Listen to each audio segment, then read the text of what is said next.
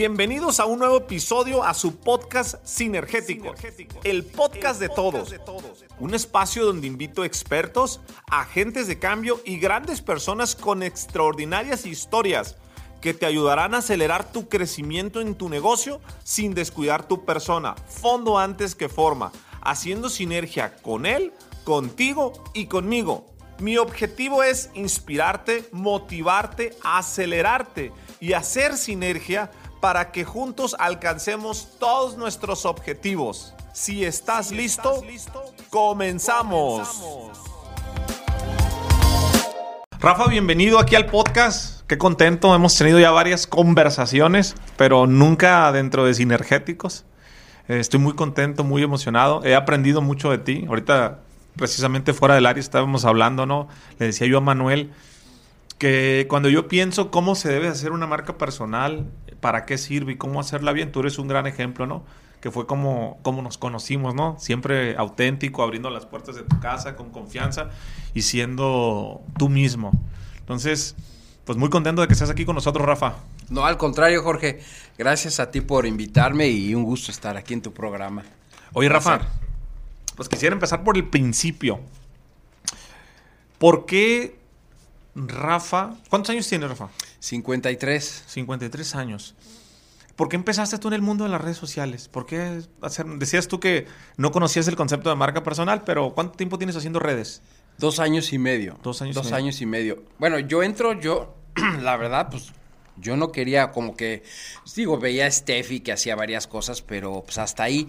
Yo realmente la vida me fue llevando aquí, a través de amigos. Yo llevo 12 años dando conferencias para las personas que tienen miedo a volar, pero no eres una imagen pública ni mucho menos. Das esa consultoría porque soy piloto, pasé miedo a volar y por eso lo hice. Pero con el tiempo me invitó un amigo a una entrevista. Sí. Entonces, esa entrevista que era para el miedo a volar, que yo pensé que era para el miedo a volar, la dirige hacia el emprendimiento. Entonces, él le gusta mi historia y me invita a una universidad a dar una conferencia. Sí. Dije, pues con todo gusto lo platico, como cualquier otra persona, ¿no? Entonces me di cuenta que mucha gente tenía una misma necesidad, un miedo a volar, pero en la vida, a emprender, algo así. Entonces, cuando yo conecto con esas personas, me encantó y dije, de esto es lo que quiero hacer toda mi vida. Y de ahí empecé a hacer algo de contenido desde mi celular, algo casero, y es lo que he estado haciendo, experiencias de vida que me han funcionado. Por eso entré. Ok. Oye, Rafa, y dices que tú das una conferencia llamada Miedo a Volar. Sí. Pero es exclusivamente a volar. A volar los aviones, sí, o sea, a la gente que tiene fobia a volar. Entonces yo he dado algunas conferencias y he dado algunas consultorías con pasajeros que tienen por 12 años. Okay. Pero nada más, pero es así muy privado, no es algo abierto. Ok. Oye, Rafa, y dentro de tu historia, ¿tú sigues siendo piloto? ¿Se puede decir que eres piloto todavía? Sí, soy capitán de... ¿Sí? Ajá. ¿El rango no se pierde? No se pierde. Aunque ya no trabajes, exacto, aunque ya no vueles, sí, se mantiene el rango. Exacto, yo soy comandante, mañana tomo un curso y en un mes vuelvo a calificar con mi licencia. Yo tengo una licencia de piloto y nadie me la puede quitar. Obviamente que como no he volado, como cualquier médico, si no operas o cosas, vas perdiendo todo esto, pero lo puedo recuperar. Mañana voy, renuevo como una licencia de manejo, tomo mi curso y puedo volver a volar. Pero sí, mi último trabajo fue comandante. ¿Por qué te volviste piloto, Rafa? Vámonos al inicio. ¿Por qué escogiste esa profesión? ¿De dónde? ¿Sabes por qué? Ajá. Porque yo quería ser piloto. Ajá. Y cuando era niño decía que yo quería ser piloto y que yo quería ser piloto. Bueno, no fui piloto, pero creo que muchos niños decimos que queremos ser piloto, queremos ser bomberos o queremos ser policía. ¿Va? Pero tú sí te volviste piloto. ¿Por qué? Fíjate que mi papá obviamente es piloto. Yo creo que lo viví muy de cerca. El hermano de mi papá es piloto, mi primo es piloto. Vengo de una familia de puros aviadores. Entonces, pues yo creo que naces y has visto todas esas experiencias, pues que dices... O sea, yo no lo sé en realidad si era mi misión o a lo que venía a hacer, pero era lo que yo veía y a mí en lo particular me encantaba. Entonces yo desde pequeño, por ejemplo, estaban las dos entrecamas y aquí en medio ponía unas sábanas y jugábamos mi hermano y yo, que éramos pilotos. Entonces Y mi otro hermano que era sobrecargo. Y lo curioso que a paso del tiempo, él era sobrecargo y los dos que jugábamos a ser pilotos, fuimos pilotos. O sea, conviví con ese medio que realmente me gustó y creo que por eso estudié la carrera de piloto. Y me encanta, me gusta, me gustó muchísimo. ¿Es una carrera que recomiendas? Sí, al que le gusta, o sea, al que le apasiona. Porque al que no le gusta, es una carrera estupenda, pero hay algo bien difícil, que tu vida se vuelve sola. ¿Por qué? Porque haz de cuenta, tú vuelas, no sé, hoy sales hoy lunes o martes y regresas el sábado. Y el domingo estás en tu casa con tu familia y de repente te vuelves a despegar. Entonces, es una separación así de golpes, ya me voy. O sea, desprenderte de lo que es tu vida familiar a unirte a una vida de trabajo con todos los pilotos, sobrecargos. O sea, como que son dos vidas. Entonces, tú vives casi el 80% volando. Entonces, tienes... O sea, como que dos realidades, tu familia y haz de cuenta que te desconectas, me desconecto de esto y ahora me conecto a lo que son los aviones y todo el día ando allá arriba y luego vuelvo a llegar. Entonces son desprenderse y todo eso. Entonces esa es la parte dura de un piloto. Pero hay gente que le encanta, que no es feliz con su familia y que es el más feliz volando y viajando y todo. Yo realmente he sido un hombre de familia que yo realmente el 80% de mi vida de como piloto siempre fue así, o sea, estar en mi casa, iba en la mañana, regresaba en la tarde, estuve en aerolíneas que me permiten o que me permitían estar como en un trabajo como de 9 de la mañana a 8 de la noche trabajar, ¿no? Pero mi trabajo era volar y regresaba a mi casa. Pero por cuestión del tiempo logro entrar como comandante en Aeroméxico y ahí sí mi esquema ya era como el de mi papá, estar yendo más. Entonces eso es lo que no me gustó. No me la pasé mal, siempre lo disfruté, o sea, siempre he sido muy agradecido y me la pasé increíble. ¿Cuánto tiempo trabajaste en eso? En el último fueron 3 años, 3 meses. 3 años, 3 meses. En la última compañía donde me iba en ese esquema. Yo soy piloto estudié en el 93, en el 94 terminé y en el 95 empecé a trabajar. Y en el 2006 es donde entro a Grupo Aeroméxico y donde nada más aguanté 3 años, 3 meses. O sea, ahí conecté, o sea, todo sucede, la magia, dice como Steve Jobs, los puntos se unen atrás. Gracias a que yo entré a esa aerolínea, como que hay un despertar y decir, a ver, ¿está haciendo lo mismo que mi papá? Nunca, yo lo extrañaba, yo extrañaba a mi papá verlo. Digo, independientemente que era enojón y todo, pero pues extrañas esa figura paterna y que casi no la vi. Y dije, ahora lo estoy haciendo, se los voy a hacer a mis hijos. Entonces yo ahí es donde le digo, Dios, ¿sabes qué, Dios? Me encanta mi trabajo, pero permíteme, por favor, renunciar y que me vaya mejor. Y poder estar con mi familia. Poder estar con mi familia, porque era lo que quería. Entonces ahí empezó a cambiar mi vida. Oye, Rafa, de hecho, fíjate que estoy muy contento, no te lo había dicho. Yo, ¿sabes cómo te conocí la primera vez? Cuando yo dije, yo a Rafa lo quiero conocer. Cuando yo empecé a hacer marca personal, hay una figura que se llama el tráfico cruzado, las colaboraciones, conocer personas que tienen tráfico, que son relevantes, que lo hacen. Yo no sabía si tú sabías de marca o cómo, pero yo te conocí cuando yo estaba en mi proceso de aprendizaje. Sin hacer yo redes sociales, consumía mucho contenido digital y veía quién lo hacía bien, ¿no? Y un día me sale un video, una entrevista que tuviste con Nayo. ¿Sí? Claro. Se me hizo espectacular tu historia y yo conecté tanto que me acuerdo que decías muy bien que tú veías un libro al lado. Me acuerdo de eso de la entrevista y que traías un pendiente de que se te fuera a olvidar el nombre del libro y que cuando bajaste fuiste directamente a ver un libro así con pasta y a partir de ahí te ponías a leerlo, ¿no? Fíjate cómo son las cosas. Y esa historia, cuando yo la vi en internet, yo te quería preguntar cosas, pero no te conocía. Y estoy hablando que eso fue hace seguramente 1 año, 2 años, ¿no? Porque ya volviste a ir con Ayo a otra entrevista. Sí. Fue la primera entrevista que fuiste. La número 60. Sí, yo me la aventé toda. Por una cápsula que me salió en Facebook. Y la pregunta que yo te quería hacer en ese momento y que ahora la quiero hacer es, ¿qué fue lo que hizo que en ese momento, Rafa, porque hay muchos momentos en la vida, pero uno no le hace caso, que ahí sí le hicieras caso? A lo mejor antes habías visto libros, pero hasta ese momento dijiste, voy a ir a comprarlo y quiero enfocarme y quiero aprender de libertad, y te enfocaste y te enfocaste. ¿Qué sientes tú que fue el momento que detonó? ¡Tran! Es que lo que detonó es que como yo iba en Premier, el señor venía muy cerca de mí y traía el libro. Y entonces yo nomás alcanzaba a ver que pensara como millonario. Ajá. Dije, o sea, qué increíble, ¿eh? A mí siempre me han gustado las cosas buenas, pero yo sabía como piloto, podía vivir bien, pero estaba limitado. Siempre me gustaba. Y me preguntaba, me cuestionaba en la vida, ¿quién vive en estas mansiones? Todas esas cosas. Pero a la vez decía, tenía mi pensamiento pobre. A mí no me tocó vivir. Mi papá fue piloto, yo soy piloto, por eso soy piloto. Si hubiera sido empresario, yo hubiera sido empresario. Ese era mi cuestionamiento en el pasado. Cuando veo ese libro que dice, piense como millonario, usted puede tener esto, dije, puta, qué increíble pensar así. Nada más es lo poco que alcancé a leer. Fueron 3 renglones. Dije... ¿Tú venías en un vuelo? Ajá, ¿Por qué? yo venía en un vuelo de Monterrey a la Ciudad de México y como piloto, por el uniforme tienes acceso a subirte gratis en el avión, porque yo trabajaba en Monterrey. Okay. Entonces, hacía mis vuelos en Monterrey, me iba a la Ciudad de México. Entonces, pedí chance de irme con el uniforme. Y el capitán, bien buena onda, me dijo, vete en primera clase, en Premier, porque hay un lugar. Y justo Dios, yo creo que me sentó ahí, donde el señor se venía súper arreglado, bien vestido, y dije, qué padre. Y saca ese libro de la portada de $, y lo que alcancé, dije, wow, o sea, sí, claro, o sea, se vale. Pero ¿sabes qué? ¿Por qué me atreví a leer lo poquito? Porque yo no leía un libro.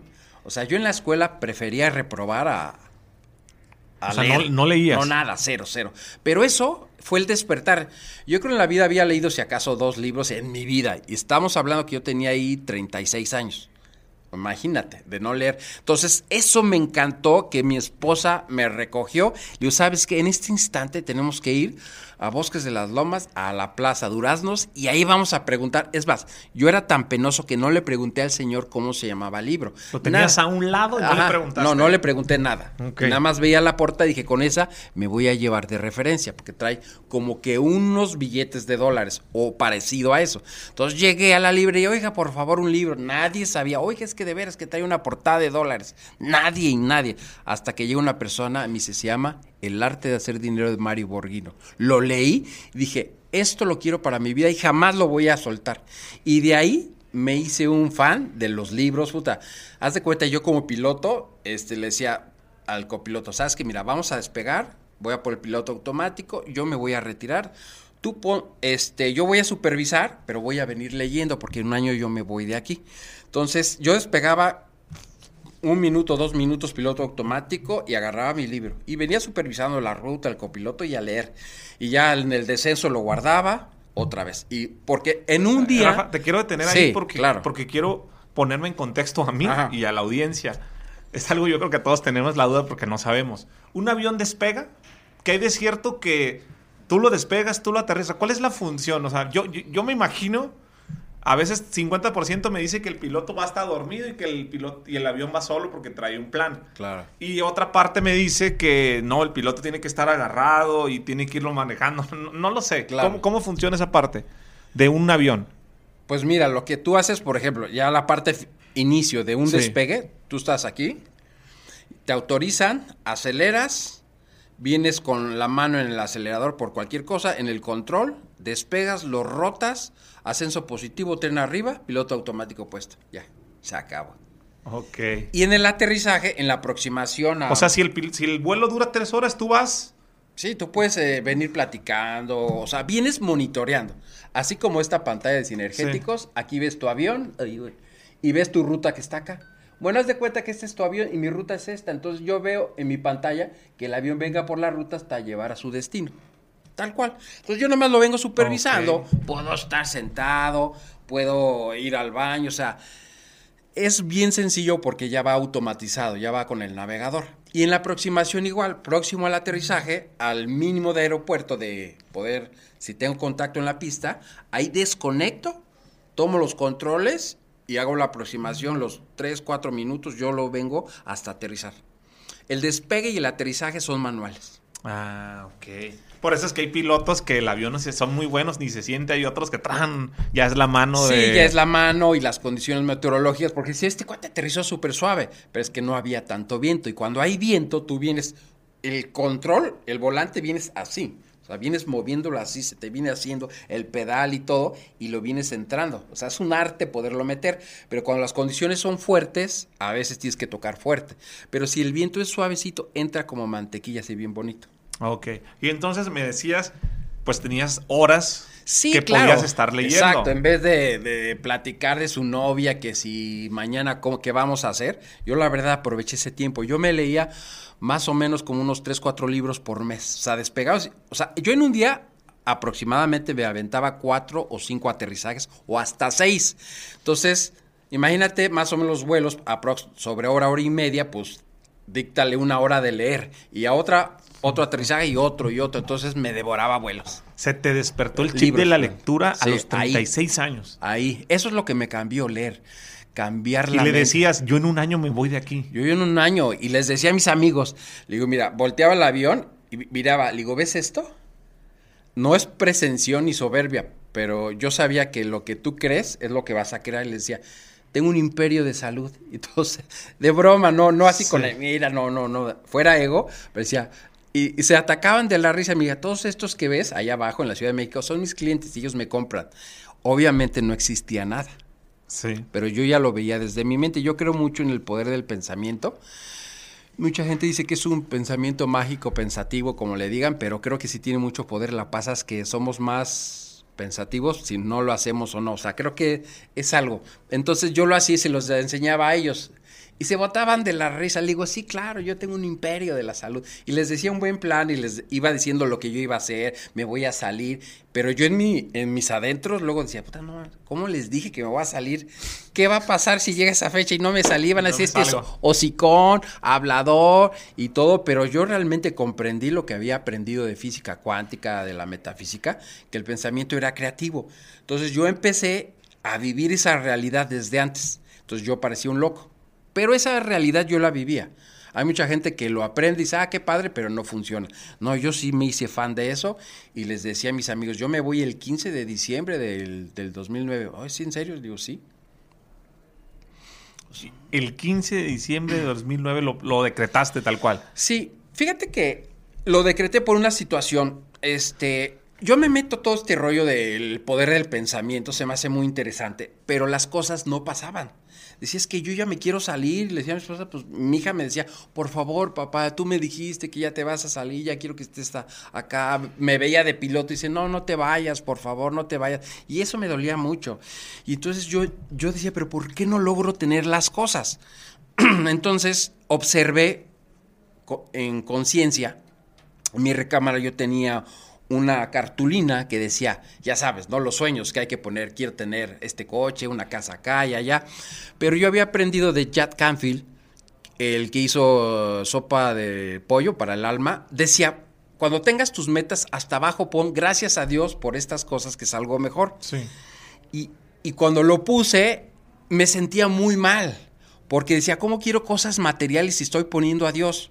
Yo fui testigo de Jehová 25 años. Entonces yo crecí, yo a los 13 años entré a ese grupo donde decía, a ver, no estudie una carrera profesional, mejor sea electricista, carpintero, porque viene el fin del mundo, dedíquele a Dios su vida, eso es malo, el materialismo. Entonces imagínate escuchar desde los 13 años hasta los 30 y tantos años, todo eso. Sí. Entonces entiendes que lo que tú quieres está en contra de las normas de Dios.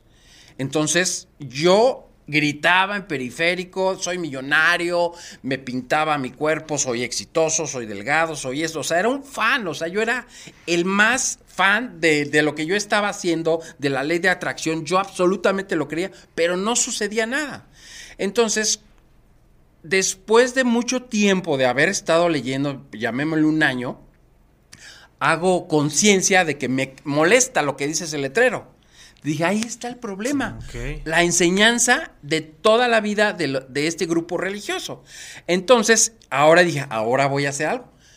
¿Por qué? Porque una cosa es lo que te digan allá y otra cosa es lo que dice ese libro. Entonces dije, ahora en vez de llevarme los libros de Kiyosaki y de todo este rollo, me voy a llevar la Biblia. Ya te imaginas, llegaba yo con mi Biblia acá de piloto, va a decir, este loco, porque la gente lo ve así como anticuado. Pero yo empecé a abrirla y dije, ahora voy a dejar esos libros y en el vuelo. Entonces me fui a Génesis 1:28, donde decía a Dios que le decía al ser humano que sea fructífero, que tuviera en su gestión todo lo que estaba en el mundo. Dije, a ver, fructífero, si yo soy fructífero, es que me va bien. Empecé a ver la vida de Abraham y dije, puta, tiene una vida abundante, muy bien. Entonces ahí es donde despegué de esa creencia. Dije, estoy feliz, ya lo comprendí, que lo normal es ser abundante. Sí. No estoy diciendo que seas multimillonario, pero es que puedas pagar las cosas que tú necesitas en la vida. Entonces estaba tan feliz que llegué, se lo estaba diciendo a mi esposa, ayer se lo decía, aquí vine a Guadalajara, cuando yo volaba, me compré mi camarita digital y terminé en Mazatlán y dije, me voy a grabar. Y llegué en Mazatlán y lo tengo el video. Y dije, a ver, en Mazatlán ya terminé mi vuelo y me voy a comprometer, porque esto ya va a ser. Y le pongo play, saco mi computadora, porque me encantan la música de Rocky, las películas, me voy a inspirar y ¿sabes qué? Órale. Y empiezo a grabarme para mí mismo, todo fachoso, a las 2 de la mañana, acabando el vuelo. ¿Sabes qué? Hoy es 15 de diciembre del 2008.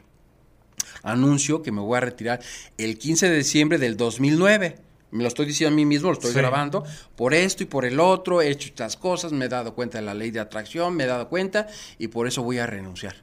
La guardé, en 6 meses era libre financieramente. Me quedé los 6 meses que restaban porque me hice esa promesa a mí mismo y ese día me retiré. Todo estaba en una creencia.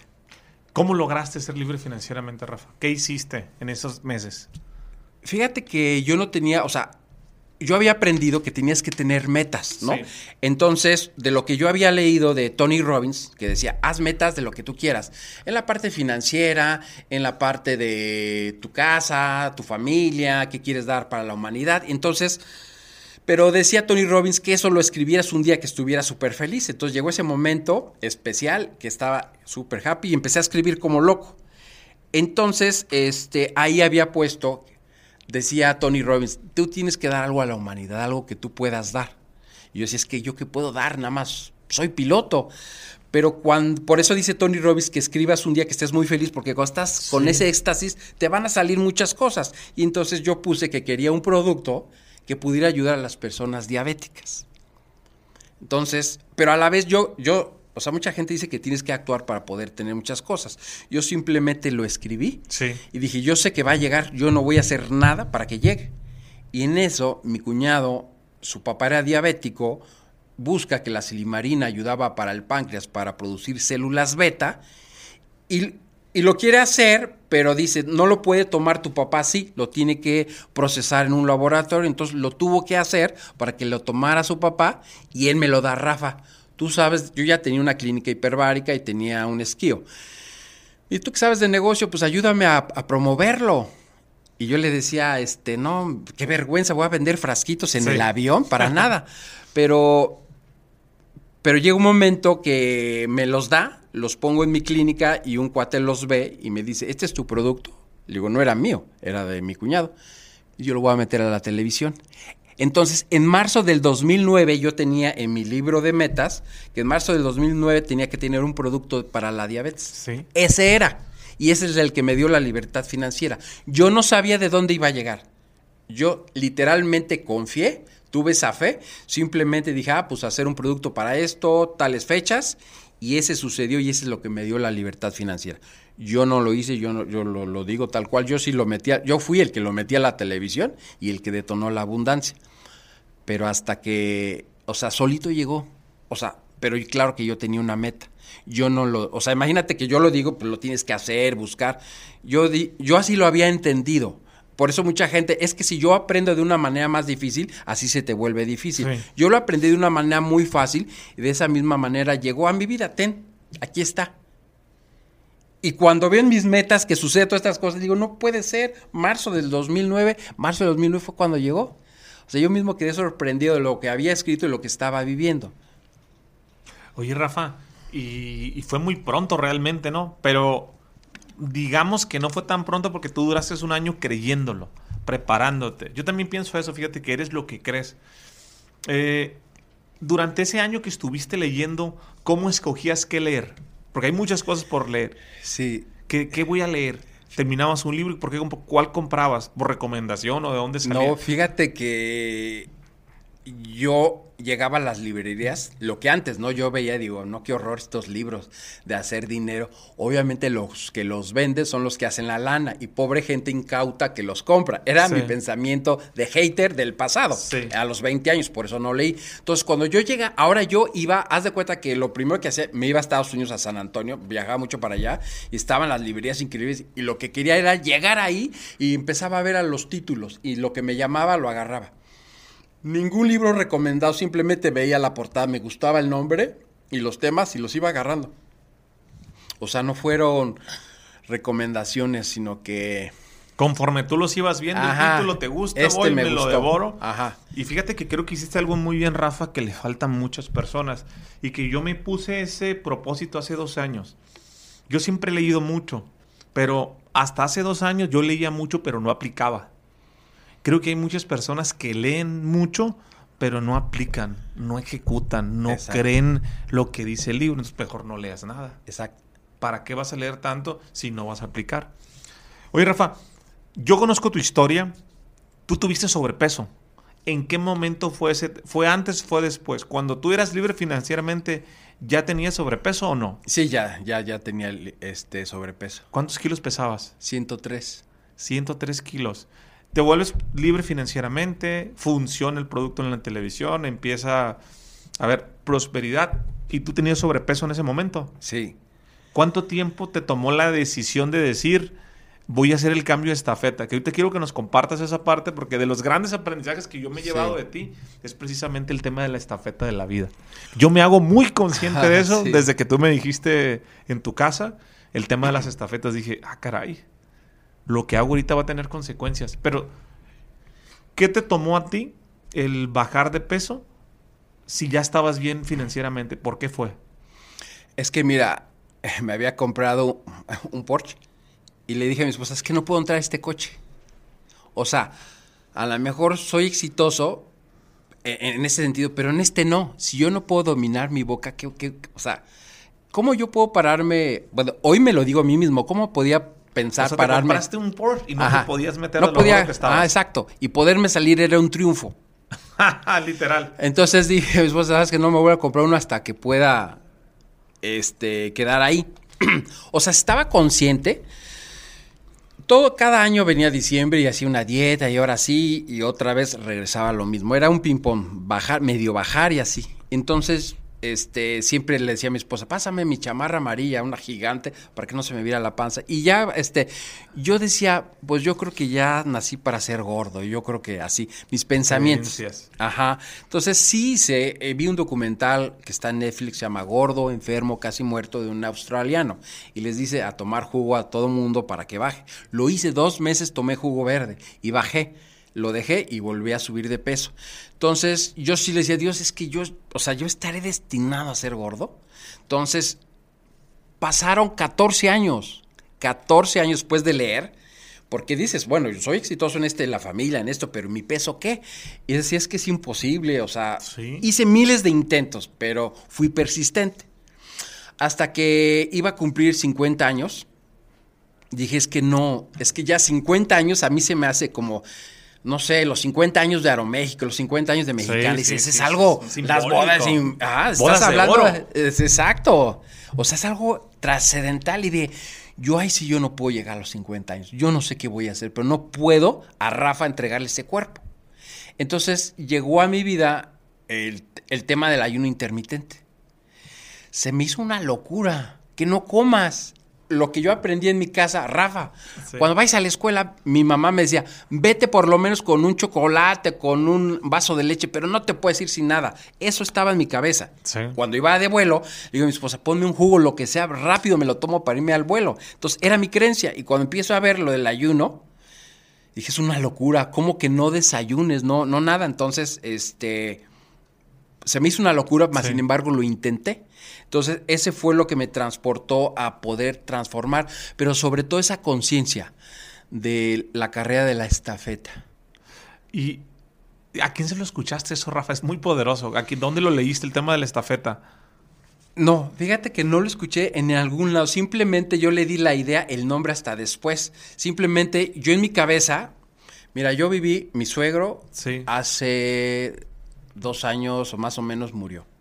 Yo he visto pasar en mi vida gente por alguna acción que hizo, el hermano de mi papá que estaba casado, que se divorcia y ver sus vidas fracasar. Entonces yo veía que una acción, si no estás consciente, te puede traer consecuencias muy graves, ¿no? Salud. O sea, imagínate que por acciones de lo mal que comiste, yo tuve una clínica hiperbárica, veía a los pacientes diabéticos sin piernas, sin extremidades, y dije, y todo es por una decisión. Entonces empecé a relacionar los 50 años con que si yo seguía haciendo lo mismo, pude haber estado en algún caso de estos. Entonces se me hizo muy importante llegar a los 50 años. Ok. Entonces entendí que no le podía, no era la estafeta, sino no le podía entregar a Rafa de 50 esto. Entonces luego lo entendí como si fuera una estafeta. Entonces para hacerlo público y poder diseñar, estuve pensando cómo se llamaría. Le dije, la estafeta. Tú, Rafa, esta es tu estafeta para cuando tengas 50, hayas revertido todas esas consecuencias y tengas una oportunidad de un revuelo en tu vida. Ok. Entonces, después le puse el nombre, pero nada más mi pregunta era que si ese cuerpo que yo tenía se lo pensaba dar al de 50 años. Y dije, de 50 años no puede llegar así, tiene que ser un día muy especial. Inclusive llegó a los 50 años, llegué a mi peso ideal, nos fuimos a festejar, salimos de Santa Fe, nos fuimos en helicóptero, llegamos a un restaurante en helicóptero y dije, es que tiene que trascender. Sí. Porque los 50 nada más se cumple una vez. Una vez en y la es una vida. Oportunidad de vida. Entonces, por ¿Cuántos años tenías cuando decidiste no entregar a Rafa de 50 el cuerpo que tenías? 48. 48. ¿Y cuántos kilos? 103. 103. ¿Y cuando cumpliste 50 años, cuánto llegaste a pesar? Pesé 73. O sea, tu peso ideal. Ajá. Estamos hablando de... ¿Cuántos kilos? Ahí fueron 30, pero después seguí bajando más. Se llegó un 73, hasta 103 eran 30. Pero yo bajé 30. Después de llegar a mi cumpleaños, que era mi peso ideal, me di cuenta, seguía haciendo lo mismo, me había estancado. Entonces dije, vuelvo a visualizar, vuelvo a creer, y llegué a pesar hasta 68 kilos. Pero lo importante es que me mentalicé más o menos con 1 año y medio, casi 2 años antes, y cuando llegó, de acuerdo a la tabla que decía, de acuerdo a mi edad, ese es el peso que tenía que tener para estar una persona normal, ese día lo cumplí, cuando cumplí los 50 años. ¿Y lo festejaste? En grande, porque, ¿sabes qué? Mira, es más fácil que tú veas a algún amigo tuyo que le vaya bien financieramente y se haga rico. Pero es más difícil que veas a un gordo toda la vida y que digas, ya es delgado. Es más fácil hacerte millonario que bajar de peso. Porque el que es gordo toda la vida. Ves a tu tío y ¿de qué murió? De gordo. Todos los gordos, por lo general, siempre han sido gordos y van a seguir siendo gordos. Y hacerte millonario es más fácil que despiertes en ese sentido. Porque lo demás es que dices, es que soy de huesos anchos, es que estoy inflamado. Pero lo que eres es que ya te aceptaste. Y es cierto, dice, es que no te debes de aceptar así. Pero digo, bueno, vamos a pensar, mucha gente dice, es que Rafa, es que nos debemos aceptar gordibuenos. Digo, vamos a pensar que yo me acepto. Te saco mi corazón. Mira, te estás aceptando. Ve tu corazón, cómo están las arterias llenas de colesterol y triglicéridos. Si sigues así, te vas a aceptar, te va a dar un infarto o un derrame cerebral y ahora sí acéptate todo jodido. Eso es lo que me hizo conciencia de la estafeta, de lo que yo me puedo ver gordito y chistosito, pero por dentro eres un muerto en potencia. ¿De qué se mueren el COVID? Por exceso de peso, por diabetes, por hipertensión, falta respiratoria, del hígado, de lo que tú quieras. Entonces, es algo muy volátil que la gente no ve y yo hice conciencia de lo que estaba adentro. No, la obesidad acarrea problemas, definitivamente. Y entonces dices, mi familia y todo, entonces yo dije, no puedo ser egoísta, porque yo me lleno de comida y si yo mañana no estoy, fui un egoísta que me ganó el placer y ahí están los maridos, ya no están. Yo tengo una amiga que su papá murió a los 50 por lo mismo. Dije, yo no puedo permitir eso en mi familia, no lo puedo permitir. Si amo y digo, pregono que amo a mi familia, me tengo que amar a mí mismo. Entonces me empecé a amar y empecé a bajar de peso. ¿Qué es la estafeta de la vida, Rafa? Mira, en la vida, yo así lo vi. La estafeta de la vida es que todo como ser humano vamos entregándole, sí, si yo, Rafa Coppola, me pudiera dividir en Rafa de 20 años, Rafa de 30 y Rafa de 40, de 50, lo que lo quieras poner. Sí. Entonces, de repente va a llegar Rafa de 20 y te voy a decir, mira, Rafa de 20, esta es la estafeta. Síguele, continúa, vas bien. Y le vas entregando esa estafeta. Entonces, yo lo empecé a hacer así en la vida. O sea, imagínate que Rafa de 20 años, o sea, la gente tiene un estereotipo de personalidad, ¿sabes qué? A los 30 años me gustaría ya haber acabado la carrera, haber emprendido, casado, hijos, estar bien con Dios, todo ese estereotipo. Entonces, tarde o temprano, pues le vas dando a Rafa, por ejemplo, el Rafa de 20, imagínate que yo soy el de 30, aquí estoy el de 30 y vine, yo sé que Rafa de 20, lo dejé 10 años y seguro va a estudiar, va a emprender, le va a ir bien, seguramente se va a casar con la mujer de su vida y tú estás feliz que ahí lo ves por allá y dices, a ver qué me va a entregar. Y de repente llega Rafa de 20 años y dice, ¿cómo estás, brother? ¿Cómo estás? Gracias por la estafeta. ¿Qué me estás entregando? Güey, nada más dime que ya te casaste con María. Dice, ¿sabes qué? No me he casado, pero ¿cómo es el amor en nuestra vida? No, hombre, es que me está yendo súper bien. Sí acabé la carrera, eso sí te puedo decir que sí. Pero estoy ganando lana que me la estoy pasando con viejas, estoy chupando, me la estoy pasando increíble. Le digo, güey, pero pues ya dejaste 10 años, quizás ya podríamos hasta tener hijos. No pasa nada, bro, pero es que me la he pasado increíble. Verga, me estás dando esta estafeta a los 30 años. Sí. A ver si puedo reconquistar a esta, ni hablar. Entonces, esa estafeta tú te la estás dando cuando pudiste recibir una mejor. Pero bueno, dices, bueno, por lo menos emprendiste. Entonces, yo de 30 y me voy en la vida real. Y dices, ahora sí, me voy a aplicar, voy a dejar a los vicios y voy a enfocarme en formar mi familia y todo eso, ¿no? Entonces, pues ahí dice Rafa, ahora está el de 40, ¿no? Pues ya el de 30 no hizo nada. Del 40 Rafa, ahora el Rafa de 40 espera el de 30. Y disfruta, ya seguro viene mi esposa, mis hijos, los negocios. Y llega, dice, ¿qué onda, bro? ¿Cómo estás? Oye, ¿qué me entregas? Pues, ¿qué crees? Que sí me casé con María. Puta, qué buena onda. Pero, ¿qué crees? Ahora, esta señora que está aquí, esa señora fea, esa es tu esposa. Chingas. O sea, ¿cómo es posible? Pero, ¿cómo? Si era el amor de mi vida. ¿Y dónde están los hijos? No, hombre, estamos bien peleados. Ya vive ella ahí con ahora su marido y no nos los deja ver. O sea, me estás dando estafeta, ya no voy a tener a mi esposa, ya no voy a tener... O sea, ahora yo vivo con esta señora. Ahora de los 40 en adelante me voy a vivir... Dices, no es posible. Y mis hijos, o sea, y aparte te veo con un sobrepeso mal. Pero ¿cómo te descuidaste? No, pues es que el chupe. ¿Y cómo perdiste a nuestra esposa? No, pues obviamente me está yendo bien y pues la lana y las amigas y todo, pues perdí todo, perdí el negocio, perdí todo. Le digo, híjole, ahora me das esta estafeta, no tengo a la mujer en mi casa, no tengo a mis hijos, viven allá. Ahora tengo esta señora que la verdad está horrible. Y además estamos quebrados y estás gordo. Puta, imagínate a los 40 años dar esta estafeta. Y ya, para no hacer cuento largo, ya dices, bueno, el de 50, dices, ya, por fin lo de los 50 va a llegar. Y ahora sí, pues por lo menos... Vamos a levantarlo. Exacto, al vuelo y dices, y llega con muletas. Güey, o sea, ¿cómo?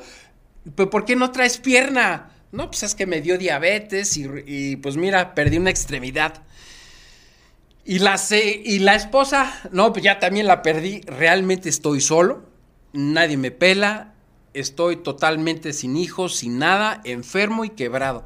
O sea que me estás dando, o sea, ponte a pensar que ya te den ese cuerpo a los 50 años, ya no hay manera. Hay prótesis, hay cosas, pero tu vida en adelante, lo que te quede, está destrozada porque ya estás limitado. Digo, hay prótesis, muchas cosas, pero dices, puta, esto es lo que me llevo ahorita. Por consecuencia, lo que pienso. Pero ya por último, ya no largo. Llegas a los 60 y dices, puta, pues voy a ver qué llega, Rafa. El de 50 a los 60. Y volteas, güey, no llegó. Se murió de un infarto, un derrame cerebral, siguió chupando. Entonces, entendí que no nos damos cuenta, pero hoy estamos chupando acá y allá y estamos destrozando nuestra vida. Sin querer esas acciones que vamos en esos 10 años, o sea, nosotros queremos un sueño, aquí está nuestro sueño, pero lo que hacemos día a día no va de acuerdo a ese sueño. Entonces vamos destrozando vidas. Por eso hoy es bien difícil que llegas a las escuelas, llega el papá a hablar, no sé, porque lo mandan, llega la mamá o llega el papá. ya no hay matrimonios. Yo este diciembre cumplo 32 años de casado. Tengo la fortuna de tener una buena mujer, tengo 3 hijos, trato de predicar lo que yo he aprendido, no soy perfecto, tengo mis errores, pero esas consecuencias la gente no ve. No vemos y el tiempo pasa y esas acciones te llevaron a la quiebra, a muy malas relaciones o buenas relaciones, como lo que tú haces con Sinergia. Hay otras cosas que la gente lo hace al revés y entonces esas acciones te llevan, o sea, tú vas, este mundo, este universo es lineal. Hay un pasado, un presente y un futuro. Entonces, todo lo que es tu pasado va creando tu futuro, tu estafeta, que aquí está. Entonces, no, siempre decimos, mañana lo hacemos, mañana, pero venimos actuando totalmente diferente. Entonces, este futuro que queríamos, este futuro ya no es. Lo desvirtuamos, o sea, tenemos otro resultado por esas acciones que no concuerdan con lo que queremos. Pensamos que es temporal. Por eso la gente tiene miedo a volar porque ven que subirse a un avión los va a matar, que es de inmediato, pero lo que es atemporal, que es a años, por eso chupan, drogan, se meten muchas cosas, porque tarde o temprano eso los va a matar, pero años. Sí. Pero cuando ves, esos años van a pasar y vas a vivirlo y vas a desear haber cambiado. Entonces, todavía estamos a tiempo de cambiar nuestro presente y nuestro futuro con las acciones que hagamos diario. Y por eso le puse la estafeta, para poderlo enseñar a más personas, porque en ese entonces, pues todavía no sé si ya estaba haciendo algo de contenido, posiblemente empezaba algo, pero le puse ese nombre, pero yo hice esa conciencia y me daba miedo llegar a los 50 años y que estuviera ahí con un bypass o con el oxígeno o que vieran a un papá gordote y todo así que no caminara, o sea, voy a tener nietos, o sea, en diciembre nace mi primer nieta, imagínate. Emoción, felicidades. Gracias, que no la pueda cargar, que no los pueda ver todo por el ego de haber aquí chupado, pásale mi rey acá. Entonces, se vale disfrutarlo, claro que se vale, pero con moderación, entender que siempre hay una consecuencia. Y yo lo que entendí, yo lo veía como la estafeta, yo más bien lo veía, la factura, tarde o temprano la vida te lo va a pagar. Entonces, te lo va a cobrar, perdón. Entonces dije, no, tengo que alinearme en el tema de la alimentación, porque yo como puedo pararme en el escenario, sí, cambien su vida, pero soy un gordo. Y es así, oye, que me puedes decir misa, pero no puedes cerrar la boca, pues ¿cómo le voy a creer a este gordo? No soy coherente. Rafa, ¿cómo se ve la siguiente estafeta? ¿Cómo te ves a los 60 años? ¿Qué esperas entregar? Mira, en mi vida personal... Ay, perdón, hasta te pusiste nervioso. Hasta me puse nervioso porque tiene que ser una estafeta espectacular. Digo, creo que en parte la familia y todo en general va bien, pero... creo que independientemente dices, bueno, yo ya estoy cumpliendo, trato que cumplir y tengo que seguir cuidándolo, pero hace falta poder compartir y que más gente pueda lograr tener esa bonita estafeta. Entonces creo que en el ámbito de los negocios, pues sí me veo en otros... Tienes que ir buscándole, ir brincando estafetas en el ámbito empresarial, en todo ese tema, con mis hijos, con mis nietos, me veo juntos, pero creo que lo trascendental también en la vida es poder compartir, porque si vienes a esta vida y te lo quedas, pues creo que hay mucha gente que tiene grandes secretos que le han funcionado y es gacho que se los queden. Entonces yo creo que me toca llegar a los 60 y haber compartido muchísima información que haya tocado muchas vidas, porque si mi vida ha sido tocada, creo que tengo una responsabilidad y mucho yo hablo poder unir el emprendimiento y conectarlo con una fuerza superior que yo le llamo Dios. Ese es ahora mi propósito de vida y llegar a los 60 años y haber compartido contenido que haya servido a las demás personas. O sea, en mi vida siento que vamos muy bien, que tengo que seguir creciendo, teniendo siguientes estafetas, cuidándome muchas cosas y además ampliarlo de la familia hacia más comunidad que logren entender y que puedan ser transformadas sus vidas, porque si los papás logran transformar su vida, vienen los hijos. Y entonces, si tú logras subir, el hijo ya nace acá. Y entonces logras seguir escalando. Entonces, creo que es una responsabilidad de lo que decimos con las personas, porque mucha gente dice que es influencer, pero creo que esto es influenciar realmente para bien a más personas. Entonces creo que es una misión de vida. Ya esta estafeta, lo que estoy haciendo y compartiendo en las redes, es compartirlo y llegar a tener un mayor alcance con esta responsabilidad de este conocimiento que me ha funcionado y que espero que a más gente le pueda funcionar. ¿Qué es éxito para ti, Rafa?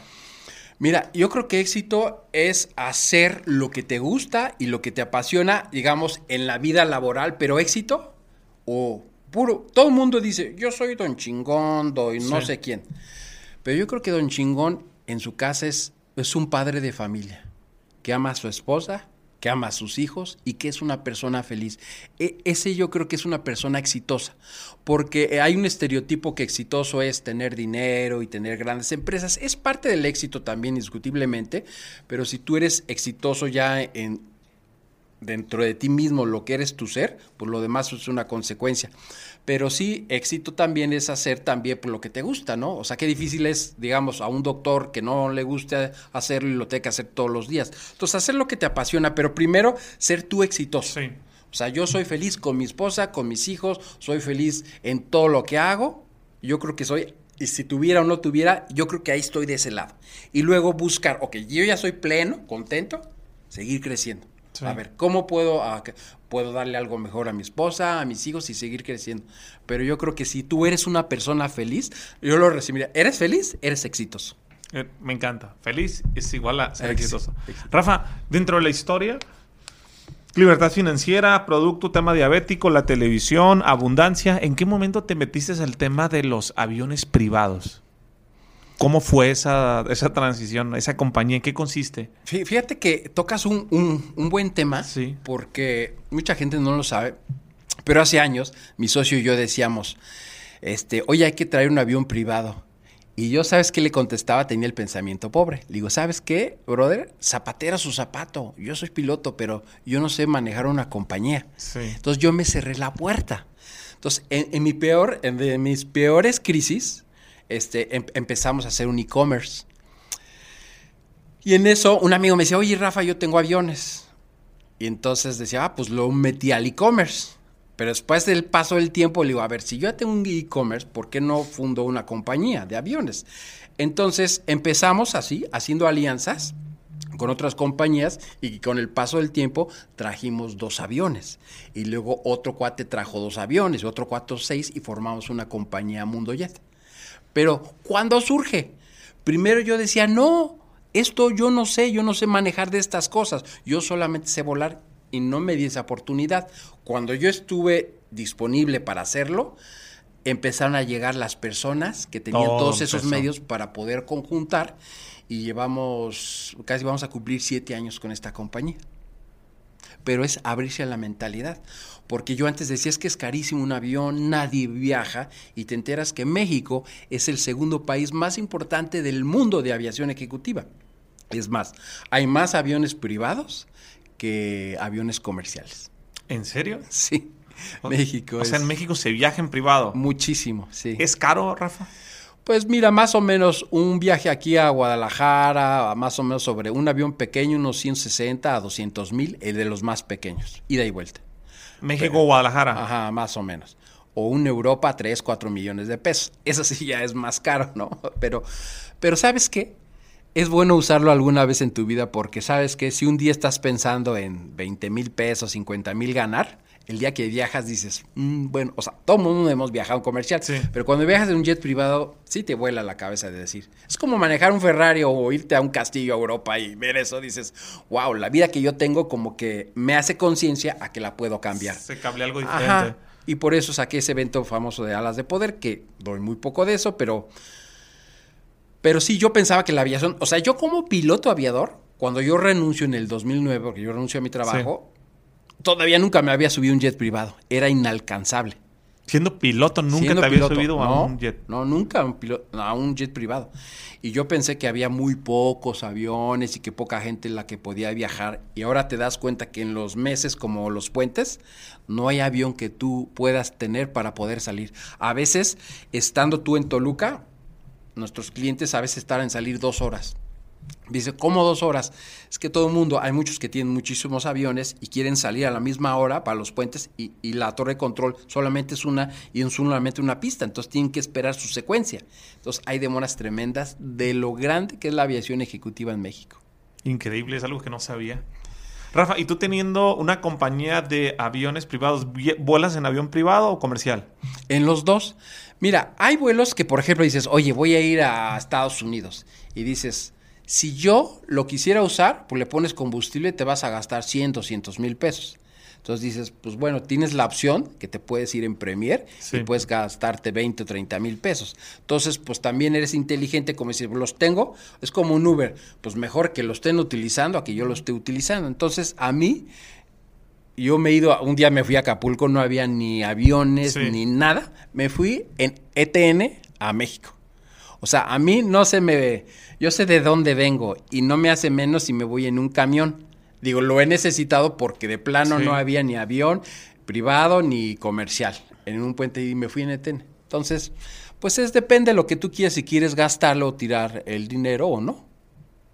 ¿Qué sigue para Rafa Coppola, amigo? ¿Vas a hacer más empresas? ¿Con lo que tienes te sientes? ¿Ves? Yo te veo cómodo. Fíjate que al menos es lo que respiras hacia mi persona. No te veo estresado, no te veo ocupado. Yo tengo 36 años, Rafa, y poniendo en contexto a la audiencia, cuando yo te conocí, recuerdo muy bien, te dije, oye, Rafa, te invito a comer, te quiero conocer, quiero grabar contigo, quiero que me des unos consejos. Me dice, sí, vamos a comer, vente aquí a mi casa. Voy a tu casa, estabas en una carne asada, tu familia, tus 2 hijas, tu hijo, tu señora, y yo, y Gio. Y compartimos una tarde. Al día siguiente regresé. La apertura que tú tienes, no te veo ocupado, te veo tranquilo, te veo relajado. Yo en este momento ando a 1000, de aquí para allá trabajando, time is money. Y he estado tratando de encontrar ese equilibrio, de decir, bájale. Me acuerdo de la estafeta.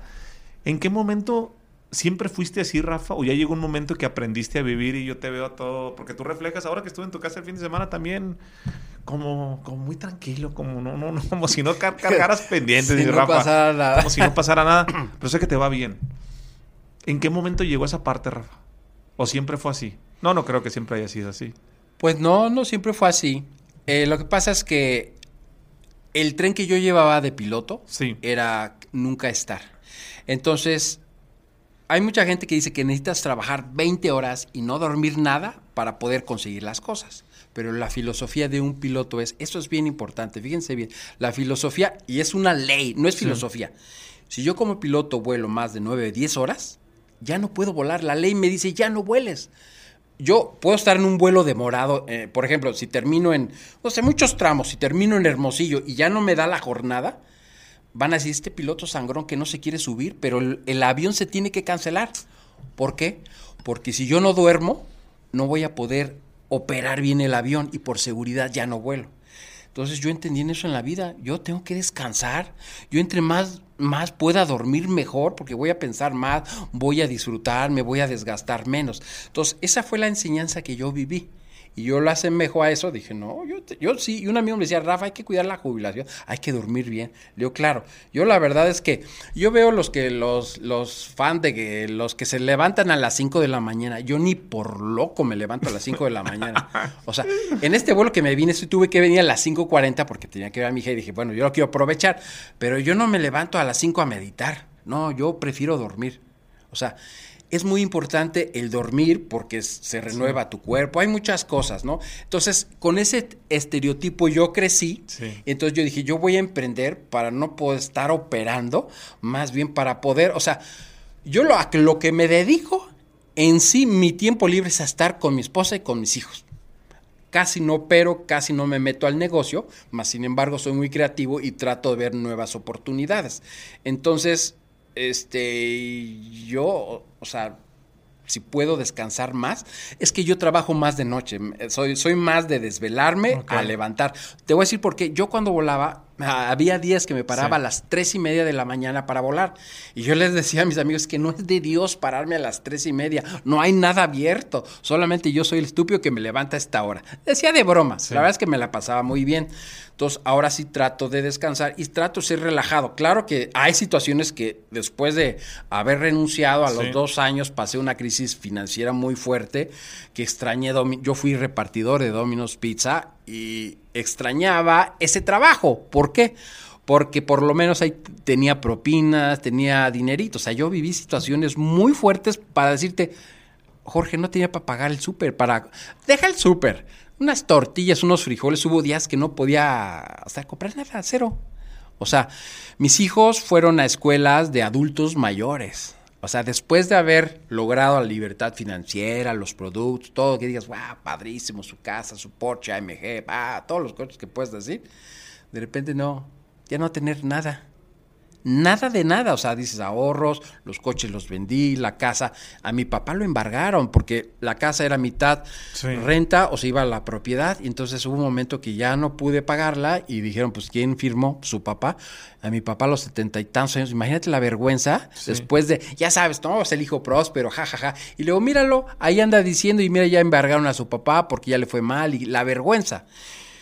Pasé situaciones muy, muy fuertes, y eso es lo que me hizo reabrir la mente. Por eso entré al mundo de la aviación, ahora al mundo del cannabis, del CBD, y voy viendo nuevas opciones. Ya no me quedo, aprendí mucho de ello, pero siempre trato de construir e irme aquí, o sea, atrás, en la parte de poder disfrutar a la familia. Pero si yo soy algo, que si yo digo algo lo voy a cumplir y voy y lo hago. No, o sea, aunque me tarde años, pero soy algo que yo les podría decir, los grandes secretos en mi vida es la persistencia, paciencia, perseverancia. Esa ha sido la clave del éxito y es lo que me volvió, gracias a Dios, de la mano de Dios, a volverme a levantar. Pero sí pasé situaciones muy fuertes y sí trato de, como dices, estar más relajado. O sea, no estar tanto ahí, por eso quizás no haga tanto contenido, tantas cosas, porque realmente yo ando viviendo mi vida familiar. Sí. Y en esos lapsos, pues a veces comparto algo, pero más o menos así. Así ha sido parte de mi vida, por eso trato de ser muy relajado. Rafa, una última cosa. ¿Cómo puedo hacerle para vencer un miedo? Creo que tú de ese tema sabes y sabes bastante bien. Das un curso que es el tema del miedo a volar, pero el miedo es miedo. ¿Cómo puedo vencer a las personas que nos están escuchando, que se quedaron en este momento, que le tienen miedo a algo? ¿Cómo se vence un miedo? Enfrentándolo. O sea, imagínate, he pasado muchos miedos, ¿no? Muy grandes. Y uno de ellos fue el miedo a volar. Entonces, para mí era tremendo saber, o sea, 10 años no me subía a ningún avión, entonces que dije, pues yo siempre he querido ser piloto y por el miedo me estoy quedando ahí. Entonces lo que hice fue afrontándolo y tal cual me fui a inscribir. Y así al otro día, pues con todo y miedo, el primer vuelo, ya te imaginas la avionetita, y yo decía, puta, en mi cabeza, en esa hora yo decía, no lo voy a hacer esto, no voy a poder. Y aparte saber que dependo de mi vida, de ello y de ganar dinero, llegué, me bajé y dije, yo no voy a continuar para piloto. Pero después me cayó un clic que dije, a ver, tú acabas de volar un avión, lo que sea ya lo volaste, date la oportunidad. Y al siguiente día no me rendí, así fui al otro día a volar y de ahí en adelante lo superé. Pasé ese miedo, otro miedo a la religión. ¿Por qué? Cuando tú creces en este grupo religioso, papá, mamá, misma comunidad, hermanos, todos, armas tu propia comunidad. Y entonces, en este tipo de comunidades religiosas, son testigos de Jehová, si tú te sales, por ejemplo, hoy tienes tus hijos. Si yo fuera testigo de Jehová, mis hijos se salen, yo ya no les puedo hablar. Entonces, imagínate ese miedo de saber, ya este cuate se está rebelando contra Dios, que yo nunca me he rebelado. Yo al revés, sigo creyendo y mucho de contenido hablo mucho de Dios. Entonces, simplemente me salgo de ese grupo y entonces papá, mamá pues, se sacan de onda. Mis hermanos, hoy en día, por las cuestiones religiosas, yo hablo con ellos y me dicen, ¿de qué me vas a hablar? ¿De mi papá, de su salud? ¿O quieres hablar de otra cosa? Porque sabes que yo no te puedo hablar por el tema que tú ya sabes. Entonces yo no puedo entablar conversaciones con ellas por ese tema. Entonces imagínate superar ese miedo de renunciar y poderte buscar tú la espiritualidad a base de la conexión con Dios, la Biblia y todo esto, superé ese miedo. El miedo de seguir exceso de peso, el miedo de renunciar. Yo cuando renuncié, yo ya era libre financieramente y así me dio miedo. Okay. ¿Por qué? Porque tengo la seguridad de que cada mes mi dinero, mi jubilación y todas estas cosas, aunque yo por el otro lado yo ya tenía todo, pero tenía miedo. O sea, el pensamiento siempre... Por eso me gustó ese video que salió de Carlos Muñoz, que habla que la comunidad, acaba de salir ayer lo vi, que nosotros siempre queremos vivir en un círculo, a 10 kilómetros a la redonda no queremos salir, pero cuando salimos encontramos los negocios, oportunidades, cuando viajamos. Entonces, pues ya estás en tu círculo de tu trabajo, de tu religión, y salirte da miedo. Entonces, yo el renunciar... Pues iba contra todos, a mis amigos me decían, Rafa, ¿para qué renuncias? Sigue con tu negocio y sigue volando. Efectivamente yo podía seguir volando con mi negocio. Pues ves que estoy casi tiempo pues, relajado y libre y viendo algunas cosas que sí hago y sí trabajo, pero no tanto. Entonces tenía ese tiempo, pero yo dije, es que si no renuncio, no va a pasar nada con mi familia. ¿Cómo? Pues porque mis hijos van a ver toda la vida la aviación y nunca se van a dar cuenta. Sí. Y entonces, ¿qué van a hacer? Van a hacer más de lo mismo. Entonces, cuando yo renuncio, se dieron cuenta, oye, papá, pues nosotros también queremos ser pilotos. ¿Por qué? Pues porque vimos que nunca estabas, no te iba tan bien, y ahora haces lo que te gusta. Entonces, nosotros queremos hacer eso. Entonces, cada uno encontró su pasión. Mi hija es actriz, cantante y anda haciendo series. Mi otro hijo está muy metido al mundo del deporte, de la salud. La otra es chef, redes sociales. Hacen lo que le gusta. Entonces, ¿te fijas cómo si cambias la historia, si impactas? Como lo que haces tú con tu movimiento. Entonces, yo hice mi movimiento familiar, ¿no? Empecé a predicar desde mi casa y cambié la historia de ellos porque ahora ellos son felices. Ya no hacen más de lo mismo. Sí me costó. Y cuando renuncié, llegaba a mi cuarto y veía mi uniforme de piloto colgado y digo, es que ya no voy a volar. Yo ya no voy a tocar, operar los aviones, ya no... O sea, es bien fuerte porque has crecido el 80% con ello. Y sí me dio miedo y el saber eso. Pero ¿sabes qué me dio esa fortaleza? De decir... Es que mi proveedor no es mi trabajo ni mi negocio, mi proveedor es Dios. Cuando entendí que Él era mi proveedor, fue cuando me estaba haciendo pato para renunciar. Yo ya sabía que iba a renunciar, pero ya sabes que tienes que ir a la oficina y decir, oye, yo no me voy a ir como chacha, yo les vengo a avisar.